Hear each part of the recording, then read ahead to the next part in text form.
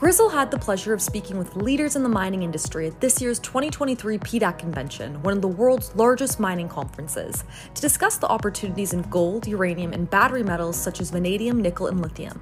Please enjoy our conversations with experts in the field from David Smith, CFO of Agnico Eagle, Ernest Cleave, CFO of Largo, John Champalia, CEO of Sprott Asset Management, Mark Selby, CEO of Candid Nickel, and Robin Dunbar, the CEO of Grid Metals. Grizzle has the pleasure of interviewing David Smith, the CFO of Agnico Eagle, one of the largest gold companies in the world. David, thank you for joining us. It's my pleasure. Now, there's a lot of macroeconomic uncertainty out there with central banks raising rates. Can you help us understand the risks and opportunities facing the gold market right now?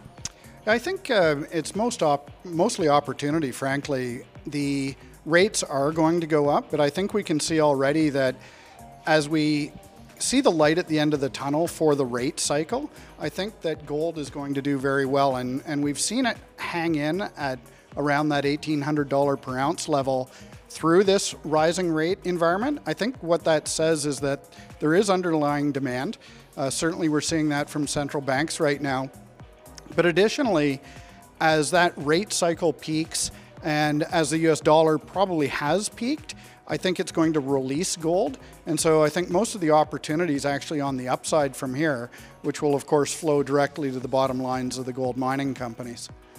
And just back to central banks, can you walk us through that structural demand we're seeing from central banks for gold right now? And do you think investors are starting to shift away from holding the dollar or treasuries to gold? Yeah, absolutely. I think that's exactly what is going on right now, is central banks are continuing to diversify their holdings. I was reading recently about a lot of the central banks are now transacting in gold effectively for things like oil.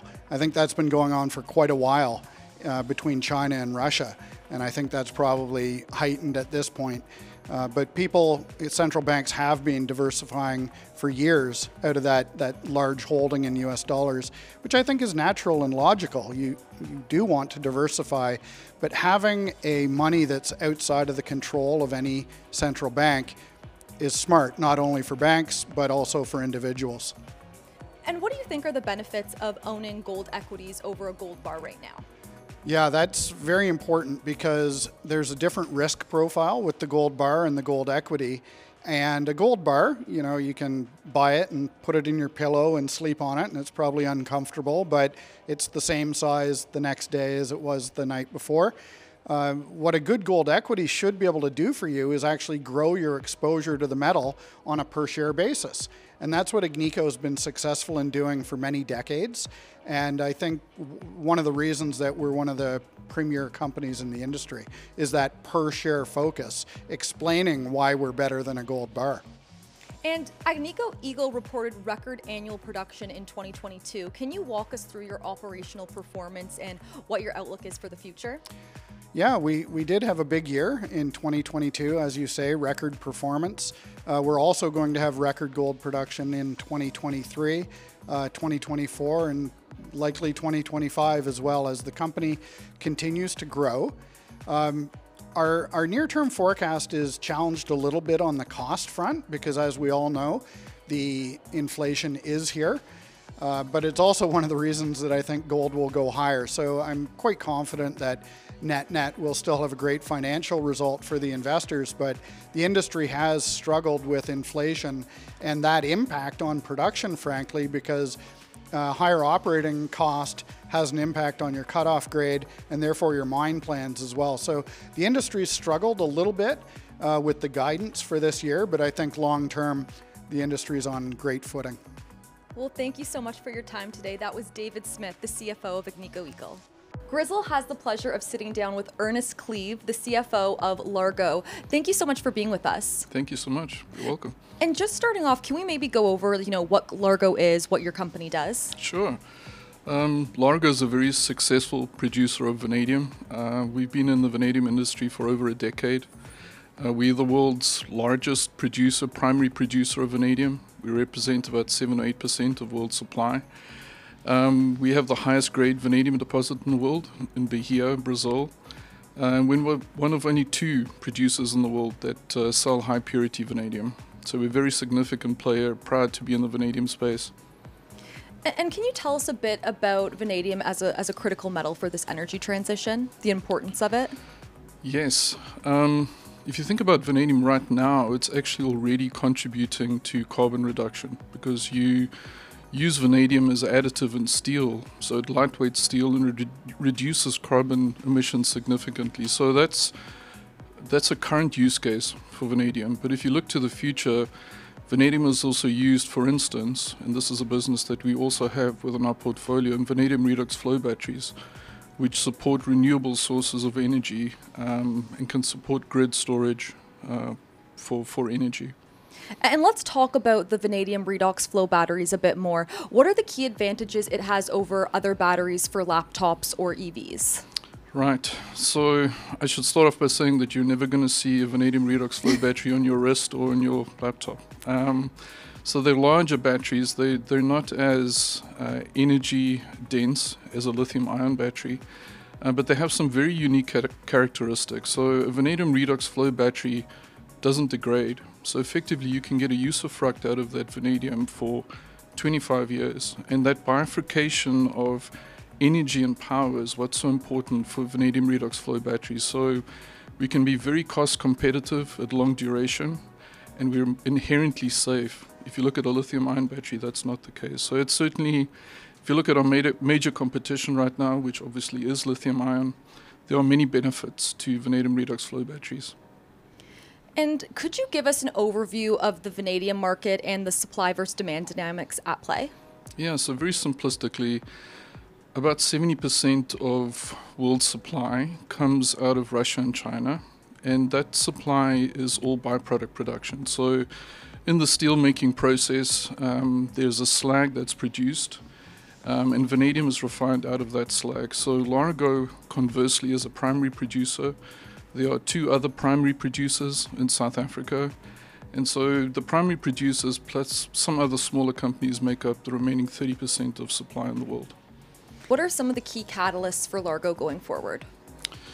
Yeah, so very importantly, we're on our path of really growing and supporting our fledgling vanadium redox flow battery business. So we have our inaugural project, which is being delivered in Mallorca, Spain, with a very large energy utility company called Enel. We'll be delivering that within the next couple of months, so that's very important for us. And then from that point onwards, we're looking to grow the business. One of the important ways that we will do so is we signed a memorandum of understanding with Ansaldo Green Tech in Italy, another very major player in the European space. And this is going to be the vanguard of what we do in Europe, and then we'll also predicate our success largely in the US as well. So we're very excited for that energy business. Well, definitely a lot to think about. Thank you so much. That was Ernest Cleve, the Chief Financial Officer of Largo. Thank you so much.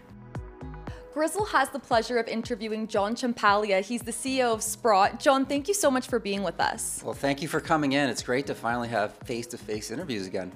Exactly. Yeah. And I just kind of want to start off with the history of Sprott. I know you guys were born out of the 1980s Iran oil crisis and have over 40 years of successfully investing in commodities. In your opinion, what are some of the core strengths that have allowed Sprott to create great outcomes for clients during these volatile commodity markets? Yeah, I'm always amazed at how many asset management firms were created around 1981. And when you think about that particular time in history, interest rates were almost 20%, inflation was off the charts. And it's amazing how many firms were born in that era of a very difficult investment environment. So, hats off to Eric Sprott for making the plunge. And over the years, I think we're best known for all things metals and mining. And over the last few years, we've made a big strategic pivot to stay within metals and mining, and I think that served our clients very well. Unfortunately, a lot of our competitors over the years have kind of left because of the multi-year bear market that we saw in all things commodities, and I'm glad we stayed the course because I think it's paying off in spades right now. And I just want to pivot now to uranium. You guys manage the largest uranium fund in the market, Sprott Physical Uranium Trust. Why was it important for you guys to create this investment vehicle that gave people access to the physical commodity? Yeah, well, obviously it's a very difficult commodity to access directly. It's probably the most regulated thing in the world for obvious reasons. But, I think going back to 2018, Rick Rule, who's our largest shareholder, approached us and said, hey, the uranium market is completely broken. The price is $18 a pound. No company on earth, no matter how rich the deposit, could possibly make any money producing uranium. And yet at the same time, it's a critical mineral that produces 20% of US electricity, 10% of global electricity, and all obviously zero greenhouse gas emitting. So, you know, our thesis back then was this market needs to basically reset itself. It was structurally broken. It took us a few years to kind of figure out our way to enter the market, and I'm very pleased we stuck with that plan to enter the market. And in July of 2021, the Sprott Physical Uranium Trust was born. It started with about $600 million of assets, and we're just a little over $3 billion. So I think it's fair to say the investor response we've had to the Uranium Trust has been absolutely amazing. And now, how do you view uranium fitting into this whole energy transition movement? And do you think everything that's gone on with the European energy crisis has kind of given uranium the recognition it deserves as a reliable, low-carbon source of power? Yeah, I do finally believe that it is getting its fair share, and the narrative has really changed around uranium. I think last year was a real wake-up call for the world, you know, in terms of the dual goals of trying to decarbonize economies. And power generation is obviously a huge part of that issue. And then second of all, energy security. People really understood what happens when your supply of energy either gets cut off or the price of your fuel can go up, you know, tenfold or whatever the number was last year during the peak of the energy crisis. And when you think about the role that uranium plays in nuclear energy, it's a very stable form of baseload power. It always operates. It has incredible energy density, which means you can store huge amounts of fuel in a very small volume of space, unlike, say, natural gas or coal. And obviously, the world is trying to decarbonize, and it's one of the cleanest forms of energy production. So I think investors around the world have kind of figured out this whole puzzle, which is, you know, decarbonization, energy security, and reliable, affordable baseload power. It's a really powerful mix that I think provides key advantages over other forms of energy. Interesting. And I just want to shift over to political risks now. I know the European Union and Biden have been threatening to put sanctions on Russian uranium. What's the likelihood of that happening, and how would that impact the price of uranium? Yeah, I think for a lot of market participants, they've been very frustrated because, as you know, the world has sanctioned incredible amounts of industries and people within Russia for their illegal invasion of Ukraine. But right now, nuclear fuel is completely exempt, and people are, you know, 1 year in, people are asking the question, why is it still exempt? And the answer quite simply is we don't have any capacity in the West to make up for the shortfall if we were to cut off Russia. Russia's been a long-time provider of not so much of physical uranium, but the services related to the fuel cycle. And if we were to cut those services off, we could be at risk in the West of having potential fuel impact. And so until there is capacity built in the West, I think governments and utilities have obviously been lobbying their respective governments around not sanctioning Russian material. So ultimately, we think Russia will get sanctioned, but I think it's going to be a multi-year kind of transitional process. And I know no one has a crystal ball, but do you see any other catalysts playing out in 2023 for uranium other than these sanctions? Yeah, I think one of the big things that we're watching is the restart of the ConverDyn conversion facility in Illinois. And the reason why that's so important is that's been the key bottleneck. And this particular facility has been closed since 2017. Why has it been closed since 2017? Well, because the price of conversion services collapsed, Russia became a low-cost provider, and we basically offshored that service. Now, you know, a year into the war, everyone is scrambling to get that facility back online. And what that will allow to happen, we believe, is basically moving the industry from essentially underfeeding during the fuel conversion process to overfeeding. And that overfeeding movement, which we believe is underway, will basically create additional demand for uranium. And I think a lot of people are waiting for that bottleneck to clear, and that eventually will lead to greater demand for uranium. And I just want to pivot now to some of your investments. Sprott recently launched 4 new ETFs focused on the energy transition theme, and I'll read them out. There's the Sprott Energy Transition Materials ETF, the Sprott Lithium Miners ETF, and the Sprott Junior Miners ETF, and the Sprott Junior Copper Miners ETF. We focused on uranium, but maybe what's your outlook on the demand for base metals as this whole energy transition unfolds? Yeah, so it's I think it's a really fascinating category. I just came back from the Bank of Montreal Metals and Mining and Critical Minerals Conference, which it's now called, and it was amazing to see 2,000 people in attendance, which was the record high in, I believe, 32 years. I think it's fair to say that the interest in mining has come back enormously. This is a sea change from our perspective over the last 2 to 3 years. 2 or 3 years ago, it was very difficult to talk to investors about mining. Why? Because everything else in the world was kind of working for them. Technology stocks, an era of very cheap money, levitated a lot of asset classes, and people just weren't interested in mining, for whether the returns were low, the underlying commodity prices were soft, some ESG concerns, and I think it was neglected for many years. And so we now have a situation where all of that underinvestment over the last 10 years is now kind of coming home to roost. And we're starting to see pinch points and shortages in things like lithium, and obviously things like copper becoming harder to find. So the world is looking at this investment opportunity, I think, through a very different lens. And then you have the governments providing very powerful investment signals. The Inflation Reduction Act, for example, which is the worst named piece of legislation ever, really should be called Clean Energy Act. There's $369 billion of incentives related to some form of clean energy production or transmission. And that's basically the US government signaling to investors, hey, come and invest here. We want to crowd in your investment. You need to invest in these critical sectors because we need to support renewable energy, we need to support infrastructure and nuclear power. And so as capital is starting to come back into the sector, investors are taking notice.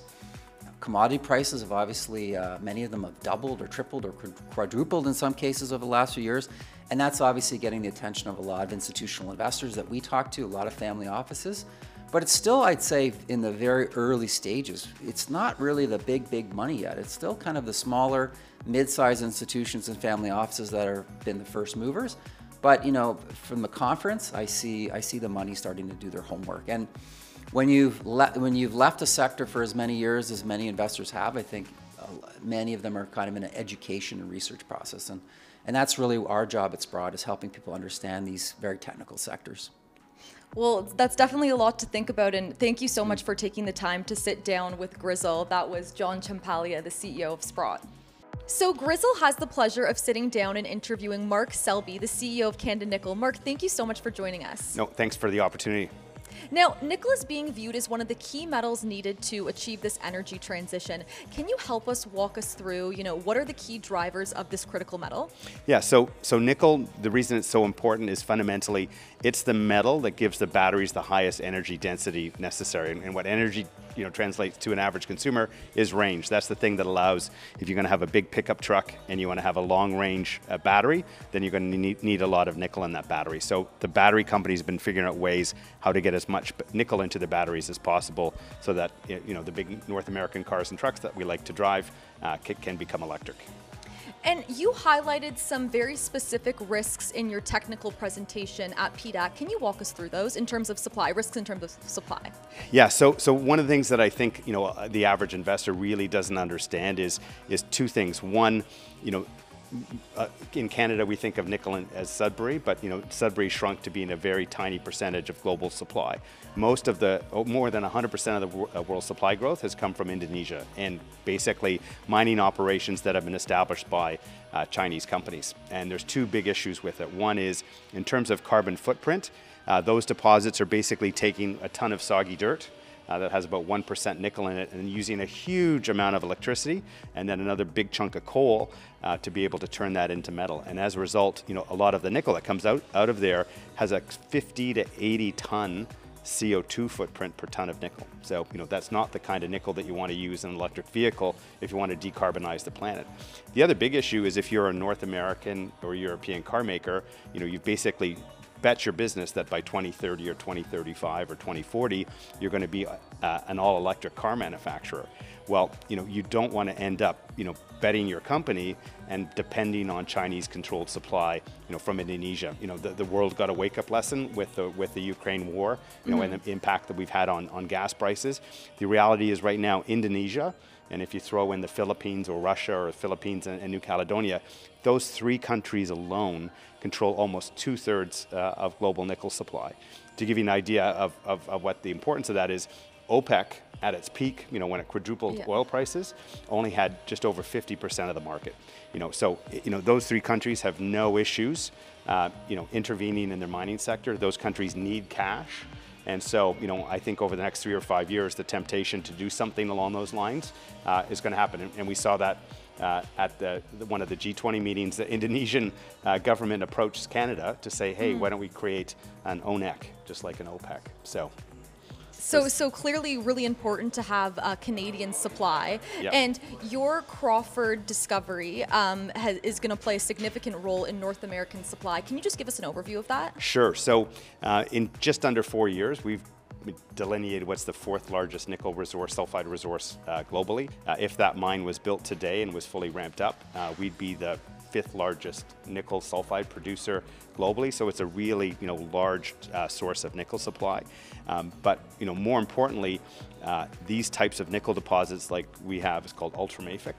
The host rock that hosts these nickel deposits are made up of minerals that spontaneously absorb CO2.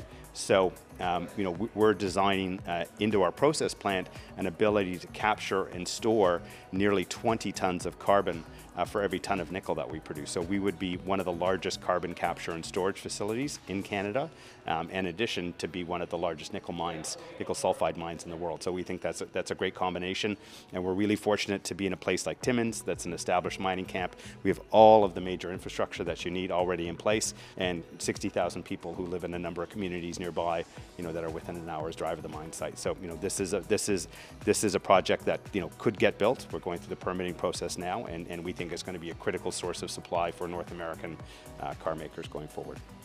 Interesting. And speaking of carbon capture, can you help us understand the benefits of nickel sulfides versus laterites? Yeah, so fundamentally, the way you have to process a laterite deposit is you either need to use a lot of electricity or you need to use a lot of acid to get the materials out. And when you're using a lot of electricity in a place like Indonesia, it's all coal-fired power. So that's why you end up with this 50 to 80 tons of CO2 footprint per ton of nickel produced. In our case, where we are in Ontario, we have access to low carbon electricity from the grid. So we can design a mining operation to have a very low carbon footprint to start with. And then, we've got, again, these rocks that we're, grinding up into very fine particles to be able to remove the nickel. And once those particles are there and fine, we take advantage of it by injecting CO2 in that state. And these particles have to do this geochemically.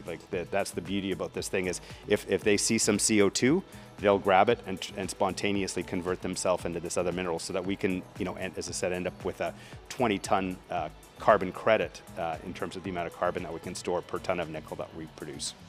And that's interesting because I know you talk about clean nickel versus dirty nickel, and Indonesia, other third world countries and such can't do it in an ethical way. And if we're going to mine nickel for this energy transition, you have to do it the right way. Yeah, no, that's, I would encourage consumers to take a look at, whatever electric vehicle that you're looking at and really understand where those raw materials are coming from. Unfortunately, there's a number of raw materials that go into a vehicle that come from, whether it's Congo for cobalt, Indonesia for nickel, where, there's some serious sort of ethical, environmental, impacts that you're using from that nickel. So, I encourage people to do their homework.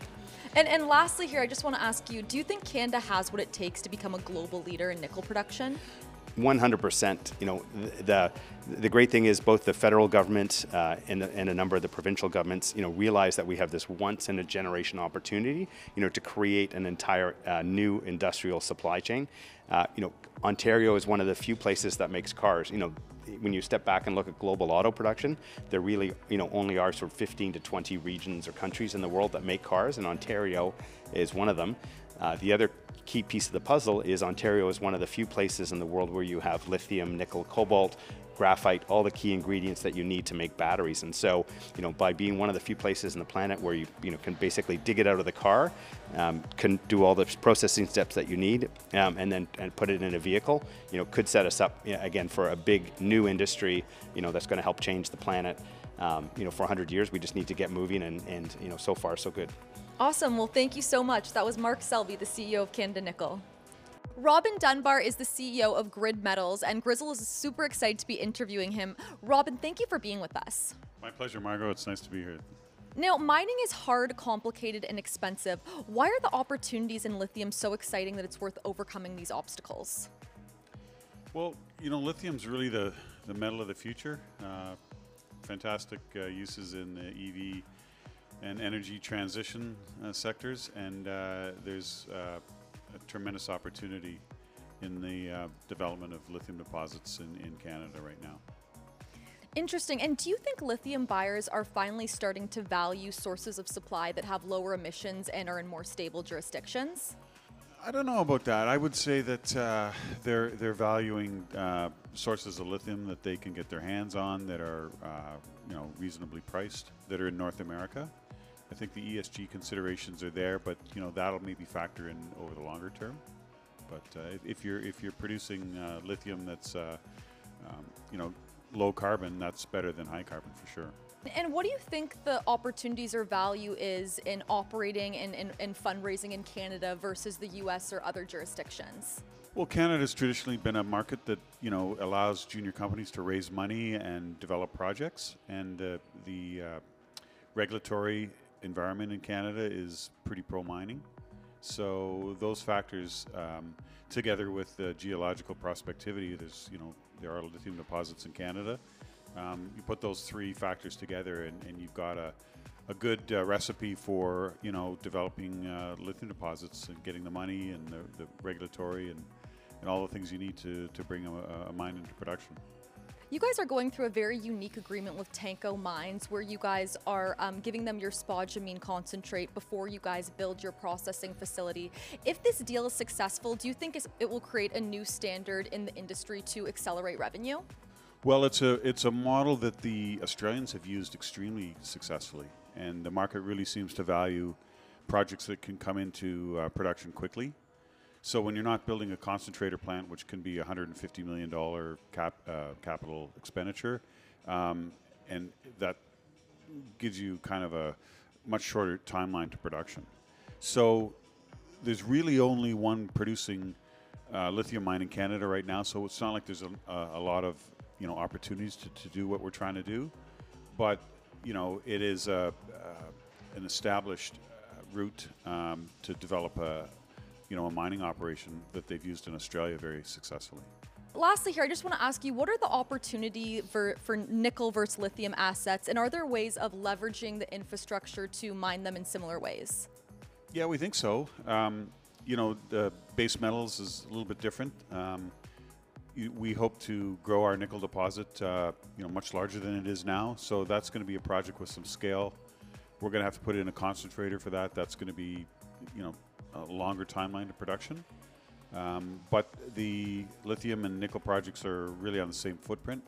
And so a lot of the infrastructure, roads and power and your workforce, a lot of things, there should be real economies of scale. So that's something that we're looking at. And we're even seeing that in our exploration. We have the same exploration team, and we go to the same sites and split the core at the same location. So yeah, we think over time, we'll show people we're in a really good, mining area, and we got a lot to do there, and we're well set up to do it. Well, that's very interesting, and thank you so much for taking the time to speak with Grizzle today. Definitely a lot to think about. That was Robin Dunbar, the CEO of Grid Metals.